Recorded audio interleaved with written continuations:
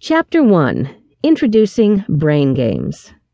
Brain games are the latest craze. Studies show that these fun games are very effective ways to enhance learning skills and improve memory, too. Brain games for humans are steadily gaining in popularity, but the ones for the family pooch add a whole new tailspin on the subject. What are brain games for dogs? Just as they do for humans, brain games provide endless hours of entertainment and sharpen the mind at the same time. They are games that provoke thinking, problem-solving, memory, and other skills that exercise the brain. But, of course, the difference is they are designed for dogs. While crossword puzzles, Rubik's Cubes, Sudoku, and memory are favorite brain games for humans, dogs prefer one of a slightly different nature. Canines love running, jumping, treats, and affection.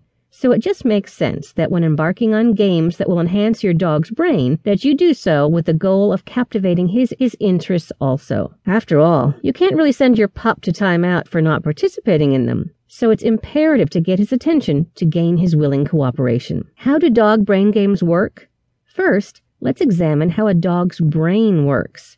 In many ways, a canine's brain resembles that of a human's. For one, both are social creatures, which means that there is a portion of both human and dog brains devoted to social-related information processing. Neural control mechanisms in both brains possess verbal auditory awareness in verbal communication. That is to say, they both have voice areas. While dogs cannot actually engage in verbal communication like conversations as humans do, studies prove that they do comprehend much of what is said to them. Not only that, they detect the meanings of tones as well. Dog owners can attest to the fact that their dog knows their voice, their tone, and usually the underlying meaning behind what is being said. Love is another thing humans and dogs share. While love is an emotion, it originates in the brain.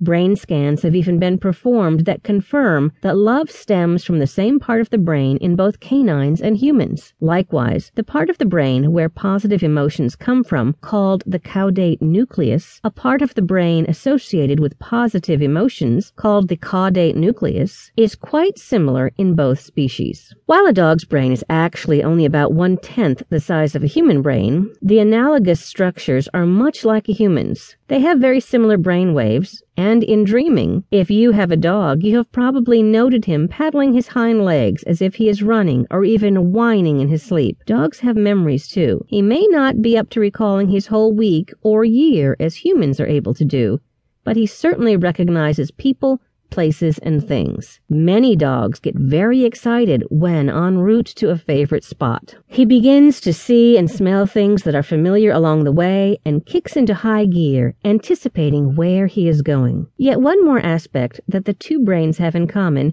is the fact that when an area of the brain is neglected, it becomes less useful or of no use at all. Like muscles that are not working, the function is eventually lost. That is why brain games are so important in both humans and dogs. It's like, use it or lose it, as the old saying goes. As a dog owner, it is up to you to keep your four-legged friend's brain active and alive. After all, he would do the same for you, and in many ways, he already does. Research shows that dogs stimulate human brains also, so it's only right to stimulate his in return.